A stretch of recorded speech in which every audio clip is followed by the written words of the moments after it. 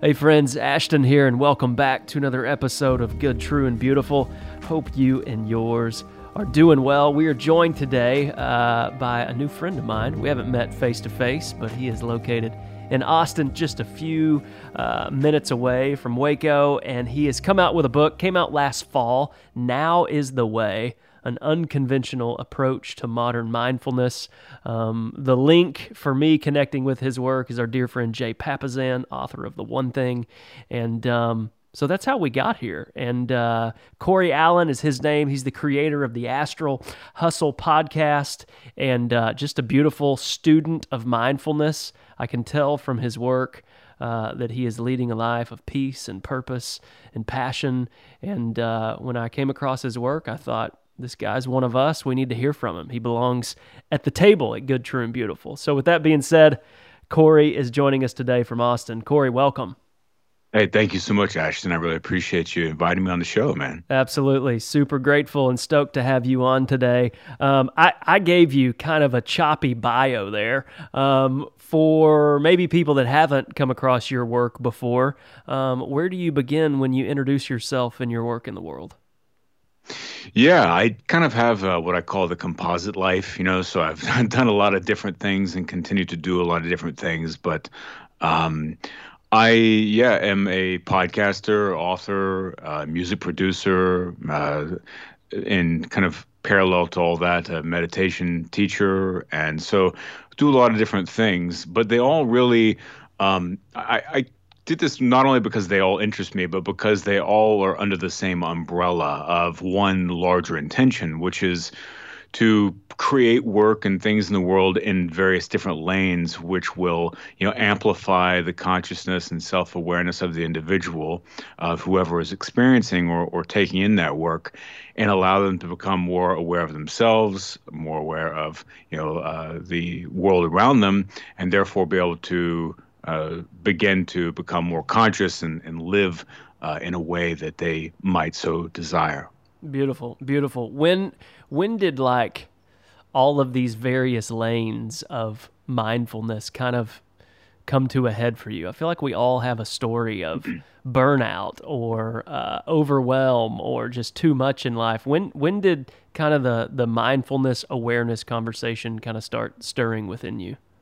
That was really when I was really young, probably about 25 years ago, and really intensely 20 years ago. And so essentially just living in, as far as my background goes, the family ecosystem I was in, there was a lot of, it was a negative environment and a lot of just challenges in general around that. And so I randomly stumbled upon philosophy to begin with. I got into it whenever I was a teenager, and essentially I was, from separated. Parents were separated, and there was just a lot of negativity on both sides, and a lot of emotional manipulation and kind of conditional love and parenting through fear and all that type of stuff. And so, ironically, this being kind of like gaslit by my parents in some way made me realize that what I was perceiving wasn't necessarily anything other than what I was perceiving, and such with everyone. It's like, wow, there are different ways of seeing the world, because like I'm being told that something happened one way, but I was there and I saw it and it didn't happen that way. And that kind of like began to make me just subtly, where I didn't have the language to apply to it or any of the concepts or anything, but I started to realizing, like, interesting. It's like we're all taking readings of the world outside of our skin and making up the stories, the narratives in our mind of like what is true and what is real. And I kind of just began to marinate on those ideas. And then I really randomly, I heard someone mention the name Nietzsche whenever I was younger. And I was just walking through a bookstore. I saw that name on the back of a book that was on a shelf. And I thought, oh, that's a cool name. And feeling very out of sync with society and the world around me, as it was most people do whenever they're a teenager. But I was very angry, very resentful, very, because of the things I was experiencing. I had extreme anxiety because of the kind of emotional situation that I was in. And because I never knew kind of what was waiting around the corner for me, and so it gave me extreme anxiety. And so the first time I read I went over, I started reading Nietzsche, and I had this real big aha moment of like, wow, this isn't particularly what I think, but it's how I think. It's the Hmm. mathematics of how concepts work and flow, and how it helped me begin to relate to the world in a way in which I saw things in a very specific and powerful way. And so I have a very obsessive, or I used to have a very obsessive personality. Like I go really deep on things because I really like to extract like every atom out Yeah, of them, you yeah. know? Um, and as you said, before we got started here, like you have an audience of seekers that listen, and I'm sure that many people can resonate with that. It's like once you find that new scent of knowledge or Yes. something, you're like, oh God, I gotta learn Once you everything. taste, you can't Yeah, untaste. yeah. And so, man, I really sucked dry like the whole Western canon of philosophy, and then started going to the Eastern after that because there's a lot of Western philosophers that kind of are informed and were influenced by Eastern thought, and so they mention those names. And this is in the 90s, Hmm. so it was Hmm. pre-Google, pre-YouTube, pre any of that. It was literally just like books and books and books and books. And then and I also got into like the hippie philosophers that were sort of the bridges between, hardcore Western thought and Eastern thought, which, Alan Watts, Robert Yep. Anton Wilson, people Yep. like that. Yep. So anyway, so then I got into Eastern thought through that, and whenever I began reading Eastern philosophy, I had the same aha moment, but now it was not only is this how I think, but this is also what I think. Mm. The intention, intentionally living with compassion and feeling that fundamental goodness for all things, knowing it's possible, realizing that it's a matter of just learning how to undo the programming of your past to begin to walk into a future that you know is possible. And so I began, that's whenever mindfulness and meditation entered my life really by chance and necessity. And I just slowly, just reading out of all these different books, that came out across time and different lineages and everything. And I just tried to deconstruct autodidactically all these different methods and techniques and take what worked for me and just quietly began using that in my bedroom. And what I began to notice was this cultivation of negative space inside of me, and Mm. not negative as in bad, but negative as an empty space. I had what I call in my book, the mindfulness gap began appearing, where I realized like, wow, before I just react to life based on my past experiences and kind of what has been corked in my head by my family system, I can be aware of what I'm experiencing and respond with awareness and intention as opposed to just reacting.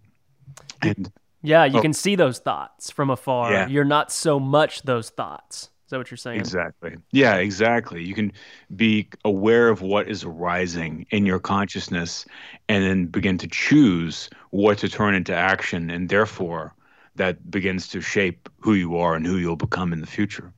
Talk to me. This is a little off script, but you mentioned this phrase and it struck a chord with me. This unwiring of like almost negativity, right? About getting back to this original concept of goodness, compassion, that is the true seat of the soul.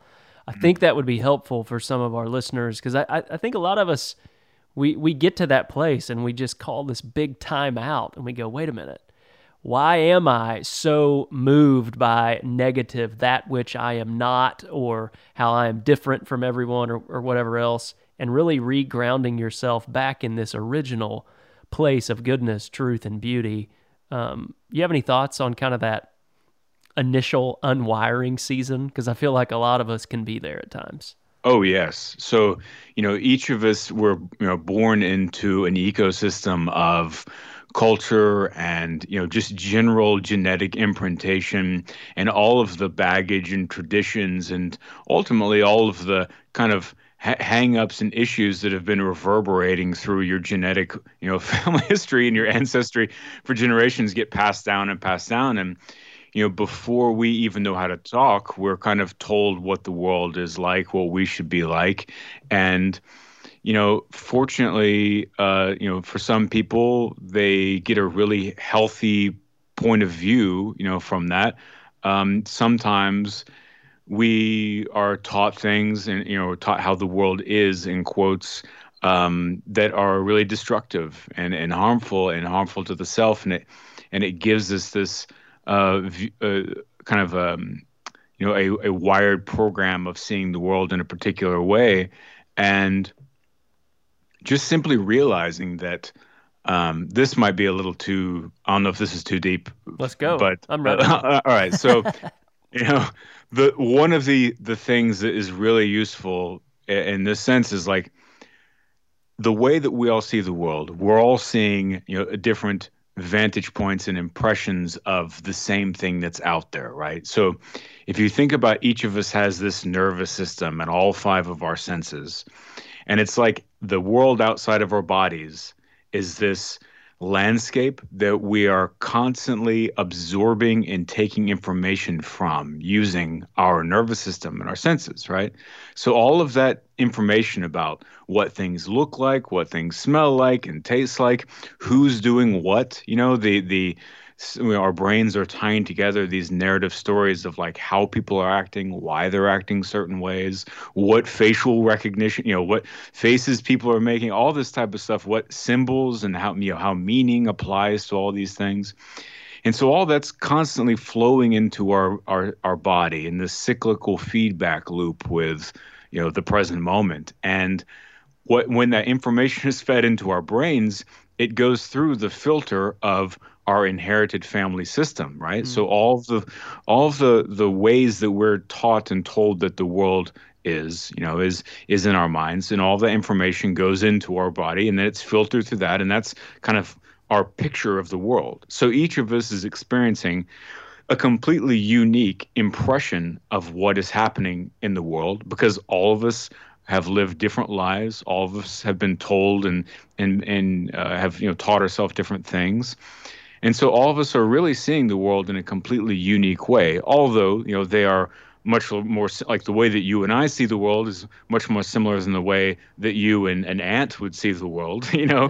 But what's important to realize there is basically that what I'm getting to is that our reality is a bit of an illusion to some degree, right? Because we're creating a story of what is. Always and so the narrative. Yes, yes. So whenever you begin to realize that what you are experiencing in every given moment is simply this subjective interpretation of what is, then you can, that might sound daunting to some people, because they think, oh, wait a second, is this person saying that my reality is an illusion and like all is fake and nothing is true? Like, what do I, but what if you look at that in the sense of like, you realize, okay, I am just taking in this way of thinking right now, but through patience and through cultivating some of these mindfulness practices, you can begin to really see things from a much larger picture, and that allows you to see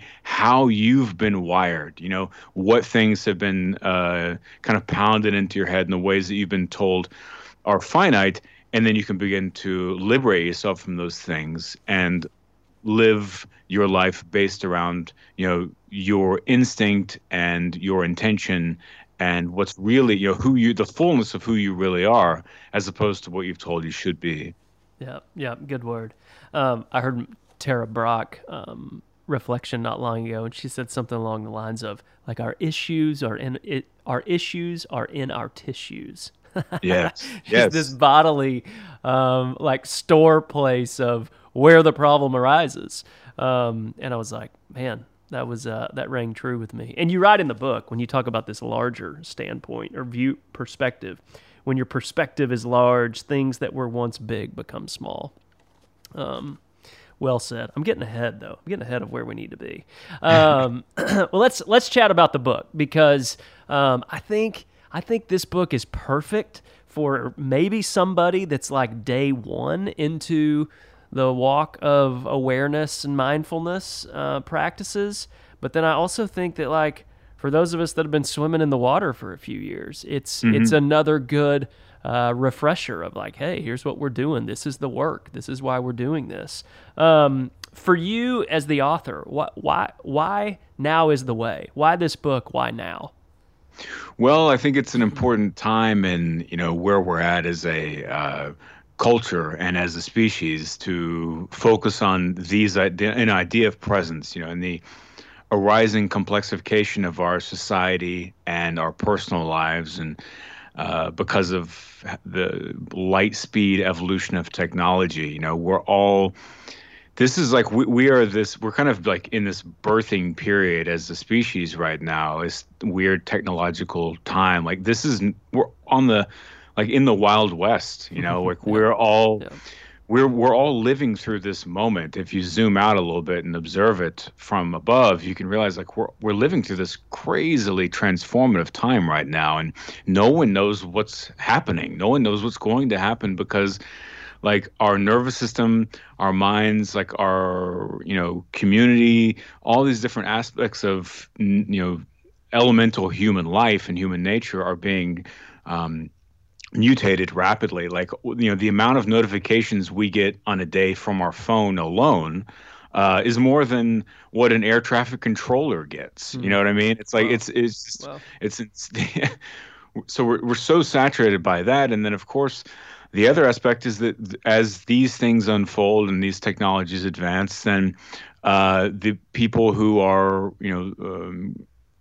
in business also will try and manipulate that and use that to their advantage and to make money and to grow their commerce and what have you. So you think of what's happening is like something like politics or just social media in general. All these things are being very precisely architected to steal our attention away, to keep us polarized and keep us embroiled in our own kind of self-focus and anxiety and things like that. And so that's why I put in the book as, attention is the new currency. Yeah. It's just it's Last like piece of real estate. yeah, Yeah. absolutely, Yeah. absolutely. And so there have been, so I think that presence is really important because we now more than ever are living in this momentum of distraction where we're going from looking at our phone 80 times a day to watching an endless amount of streaming things on Netflix and all the other streaming services, to YouTube and Google and the constant email, and jobs and offices are making it where they're using that to their advantage, where they're making people like they're expecting their employees to be online and available, at all times and respond to emails at all times. And so it's getting to this place where we're losing a bit of our birthright as humans, and that is to just experience the abundance and the joy of being alive in this body, with this mind right now in this moment. And there's this natural brilliance that is being dimmed by a lot of the density of technology. And so that's why I think it's an important thing for people to think about and to build into their lives, because it's going to help bring them back and have to get off that treadmill of the data skiing, skiing down the mountains of endless information. No doubt. No doubt. So you break this book down into 4 parts, those being now, there, here, and how. And if it's cool with you, I just kind of wanted to waltz through these a bit and kind of riff on really the essence of the journey you take the reader on. Sure thing. And the book's got so much good stuff, guys. You got to get a copy of this book. But I would love to just hear from you, because I think even like right out of the gate, you kind of define the now. You talk about presence. Like what are we even talking about, right? Yes. So like for you, talk to me about if someone had never heard this conversation before about cultivating presence, what is the here and now, the present moment? Where do you begin? Yeah. That's a great question, and I did that intentionally because there's a lot of books on mindfulness out there. There's some classic works on presence, but I've never seen anyone actually describe what the present moment is, and so it's like, how does someone gonna get somewhere if they don't know where they're Yes, going? yeah, So that's good. yes, feeling. I try and break down the goal of experiencing something like that and I really like tangible, real world examples and not just talk and concept. I really want to break it down to where anyone right now, because it's like, what's more simple than just exist? We're already all existing, right? So Mhm. it's like, how do you just attune your focus to the fact that that's happening? Yeah. And so, um, I try and give some real easy examples. And one is like just I give this example of drinking a cup of coffee or chewing a piece of chocolate, right? So if you've got a chocolate bar and you're chewing this piece of chocolate and you're just kind of chomping it down and swallowing it, that's one experience of chocolateness. Or if you put a square of chocolate on your tongue, let it dissolve and melt over the course of 5 minutes or however long that takes. Think about the difference between those two experiences, right? One is moved, you're thinking about something else, you're chewing, you're kind of just logging the experience and getting it over with. Another one, you are aware of the texture of the chocolate, the all of the flavors and aromas that are moving around in the back of your throat and up your nose, and the richness. You might be thinking about, where it was sourced from, where it's come from, and really feeling that experience in a really deep level, right? And so to just in a very small degree, that is essentially the difference between living mindlessly Yeah. and living mindfully in the present. And if you think about, well, who would not choose the second experience of that deep, rich experience of letting that luxurious piece of chocolate dissolve in your mouth? Now, map that idea to your entire life. Mhm. Are you just chomping down every conversation with your family and every meal and everything at work and every hobby and passion that you have? Are you just kind of getting it in and like moving through it while you're thinking about some narrative of the future or having your brain kind of in your mind wander and roam about other things? Or are you there, present, connected with the thing, and really getting a deep, deep, not only pleasurable but fulfilling human experience with it all? Yeah. And I love one of the kind of word choices that you used was this idea of like grabbing at life versus receiving it. Hmm. And one of the great ahas of getting grounded in the now is that it was always there to be received. It's That's it's right. it's not it's not like it just out of nowhere, oh my gosh, now there's something to receive. No, it's actually we haven't been available. Therefore, we haven't been receiving all of this. I'll use words like electricity, the juice, the joy, the use whatever word metaphor works for you. Talk to me about grabbing at life versus receiving it. Yes, sure. I'd love to. So, yeah, I mean, most of us are taught, particularly because of, in America, especially, that in order to win, to be successful, you've got to get out there and accomplish and take things, grab things, and really grind away Yep. to Yep. accomplish anything. But being present and just being aware and living more mindfully is the opposite of that because through the process of grabbing, you're tensing, you're trying to go out there and achieve, Mm. and so you're going to this kind of almost athletic state of the body becomes closed off, you become tense because you're in the mindset of the hunt, right? And so what we want is we want an open body, an open mind, an open, spirit and channel or whatever you want to call it, so that you can actually receive the life and the world around you, right? And so by clearing away, that this is, one of the tricky parts of this work at first is realizing so much of this is not a doing, but it's an undoing. Yeah.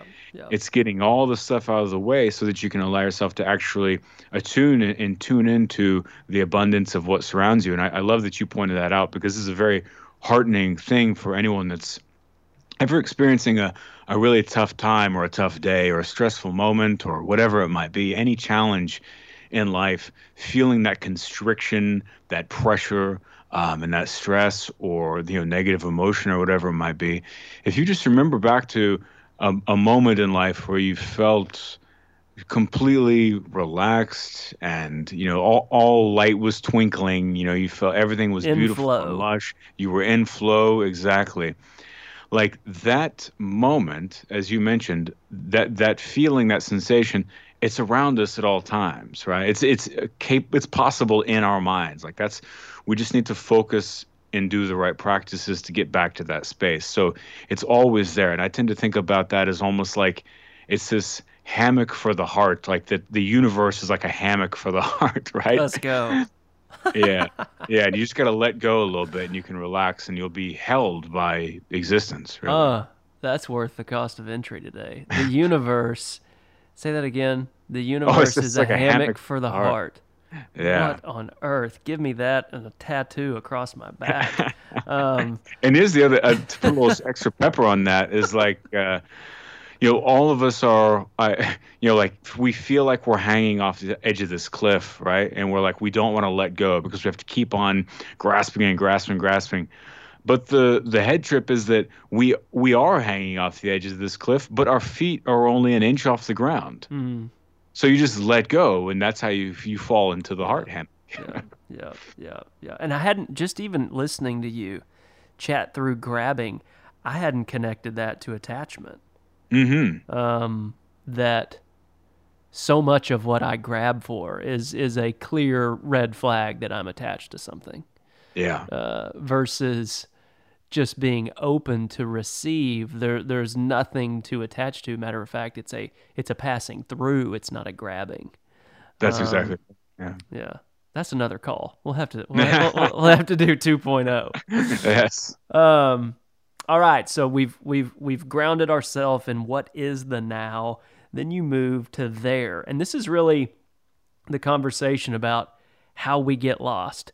And unfortunately, most of us don't even realize we're lost, right? We just think the speed of life today is normal. The amount of data that's coming our way is normal. I think this may have been the chapter where you talk about how many thoughts a day do we have? 40,000. Mm-hmm. And that ends up being 40 every minute. So it's literally almost every second we have a new thought.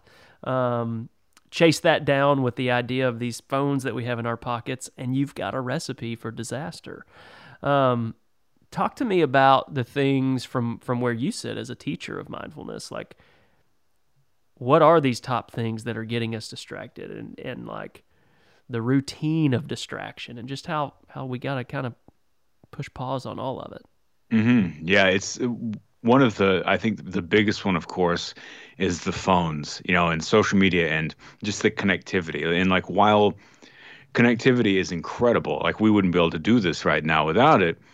It's a matter of recognizing that it needs to be managed a bit, right? And Yeah. so one of the things I put in the book is like, what if you were sitting in your living room and you were looking across the street and you saw your neighbor come out, walk down their driveway, look into their mailbox outside, and then go back inside? And all right, well, they check the mail. Another 5 minutes later, they come out again. They walk down the driveway, they look in their mailbox, and they go back inside. And you're like, oh, that's weird. Another 2 minutes later, they come out again. They walk outside, they look in the mailbox. Then they do that every 5 minutes for the next 6 hours. You would call 911. Yeah. You know what I A little mean? crazy. Yes, yes. It's like, wow, there's something going on. They're having like a mental health issue right now. Then they need assistance. But that's what all of us are doing all the time with our phones. But it seems, because conceptually there's the illusion that there's not energy being expelled during that process, Yeah. because we're not physically walking to go do something, but the same amount of mental energy and the disruption of mental awareness is happening, and it turns into an addiction in this craving cycle of needing that dopamine hit, of going back to it, because we just get locked in this. We really get wired. Our neuroplasticity in our brains gets wired to get into the habit of doing that. And so that's a huge one, and just being able to learn how to manage those things I think, for me, I think time blocking those things is a really useful way to do it, because you can say, I'll check my email every 5 minutes all day, but the amount of time you spend hopping in and hopping out of checking that and derailing your focus on other things, kind of getting out of your flow, it makes it where you're driving on this unpaved road almost. You're just always, bumping and getting confused and knocked around or whatever with your as far as your attention goes. And so, if you just say, I'll check my email for 30 minutes, like twice a day or three times a day if you're super busy, and just you put all that time into these little spaces, you realize that it really didn't need that much attention to begin with in a lot of cases. Yeah, you're exactly right. And I think this was the chapter where you really bring to light responding versus reacting. That so much of the pain, suffering, angst, aggravation, challenge, strife in our life is because we react to everything. Everything we fall, victim to everyone else's agendas versus I think Tim Ferriss calls email everyone else's agenda. I think you do a great job of this is where you have to start the dialogue of that awareness where you can then respond instead of react to everything that comes your way. That's right. And also, and this is so useful in relationships with other people, and not only just people who you know, but just other humans. It's like, as we touched on at the beginning, a lot of us are living this life that's kind of authored by the ones that lived before us. And so we are, reacting to certain conversations based upon kind of unexamined, either traumas or hangups or insecurities or fears or whatever that we have. And so we just, literally have a reaction without even knowing what's happening in a lot of cases with people in life. And through practicing, meditation and mindfulness, you can begin to get a little bit of space in there and be aware of like what impulse is coming and learn how to then navigate that impulse and make a choice of how you show up in the world to everyone and to yourself, as opposed to just being kind of possessed by your past and an unexamined life. Well said. Well said. Which is kind of the dialogue of where you talk about how we get back. How do we get back to here, to this moment, to this place? There was one line that you wrote that really spoke to me. The anxiety of wanting makes the abundance of what is already here blurred and faded. Talk to me about... did you say was it keeping infinity in check? There was something that stuck with me. I may be saying that wrong, but there was... No, that's right. Personal infinity. Yeah, your personal infinity. Talk on that. Yeah, sure. So basically, the idea is that, a little bit of a bridge from what we were talking about earlier is that, we all have so much, we all feel like we have more to do every day than we can possibly do, and that's true because you can do, there's an infinite amount of stuff that you could be doing. And I kind of describe the personal infinity as like, while we don't have, like there isn't a literal infinity of things that we could be doing in life, there's this kind of personal infinity. So Obama could, go and meet, even Obama hasn't met every person on earth, even though he's probably met hundreds of thousands of people. Or the Dalai Lama or something has met hundreds of thousands of people in his life. But he hasn't met every human being that is alive. Yeah. And so, kind of, even though he hasn't literally, there's not a literal infinite number of people, there might as well be, because there's an endless amount of stuff for him to interact with. And so each of us also kind of have that same experience with to-dos and things we feel like we must get done in life. And so learning how to manage that personal infinity, realizing, okay, there's no bottom to this. And so I need to find some place of buoyancy in it to feel where I can actually feel like squared away for the day and restful. Yeah. What are some habits you have implemented to keep your infinity in check? Well, one is really just shaking off a lot of that kind of raving anxiety that most of us have, exercise is a huge one. Like I run 5 times a week. And because we all have this, because most of us spend our time, in offices or indoors or somewhere like that these days. we're animals. And Hmm. so we have to blow out that animal energy because we've got this need to move and to just expel that. I think that Hunter, the kind of pre-civilized sapiens walked, I think, 10 to 15 miles a day, Wow. Wow. and so it's and most people are walking one to 1.5, 2 miles a day if they're not exercising, so we've got all of this just kind of pent up animal. Like think about if you have a dog and you don't take your dog on a walk for a week, Hmm. they get real crazy. Hmm. That's what we're doing. We Yeah. we get crazy like that too. So that's a really big one. Of course, meditation is crucial for me. I meditate 5 times a week. Um, then little things like that really help with that is like I take my social media icons and email icons on my phone and I put them on the back page, like Mm. the last page of my phone. And then my social media apps, I put them in a folder, just called like social media or whatever. But it kind of creates barriers to entry. So I'm sure that you've had those times where like you go you're doing something and you pick up your phone and your thumb is just like opening, email or Instagram or whatever, Yeah. and you don't even like it's the window is literally opening before you realize that what you've even done, and it's like, Yep. wait, what am I doing here? It kind of puts some barriers to entry to that to keep you from getting in those bad habits of just looking for that dopamine hit. Totally. It's Absolutely. also really useful. Um, it's a great idea. I think I may need to do that.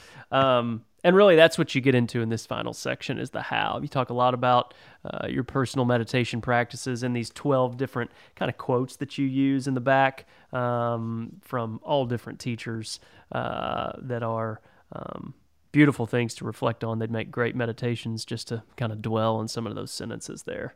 I guess as we kind of wrap up today, who would you invite to come and check out Now Is the Way?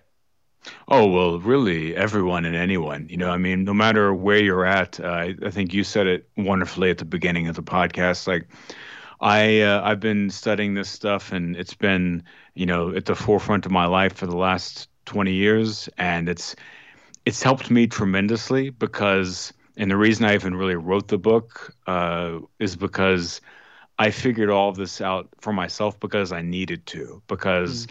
I was very anxious, I was very unhappy, I was very kind of angry, as a young kid because of, just all the things I was experiencing.